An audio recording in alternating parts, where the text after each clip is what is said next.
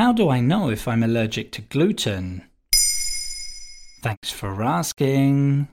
In recent years, gluten-free diets have become more and more popular. No doubt you've seen free-from aisles in your local supermarket, and you can also get all kinds of gluten-free items in health food shops or online. Some people have no choice but to adopt such a diet because they have celiac disease, a lifelong autoimmune condition which causes the body to attack its own tissue when gluten is consumed.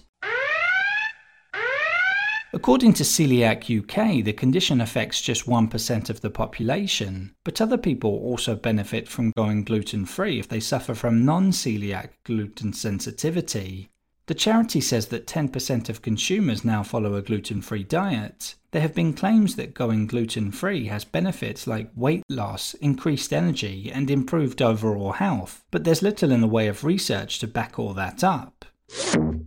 What is it about gluten that causes health problems?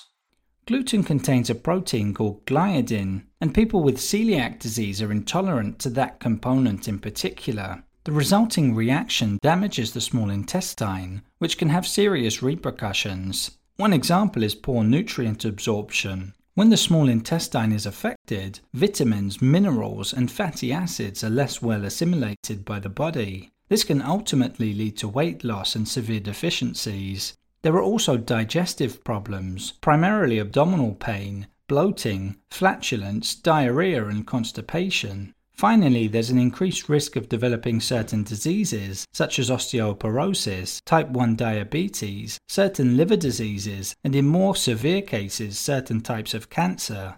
Which foods contain gluten? According to the Celiac Disease Foundation, gluten is a general name for the proteins found in wheat, rye, barley, and triticale, which is a cross between wheat and rye. Unfortunately for those who are intolerant, it's found in many different types of food products, including bread, pastries, cakes, pasta, most soups, flour, and beer. Contrary to popular belief, not all starchy foods contain gluten. For example, rice and potatoes are gluten-free. How can you tell if you really have celiac disease?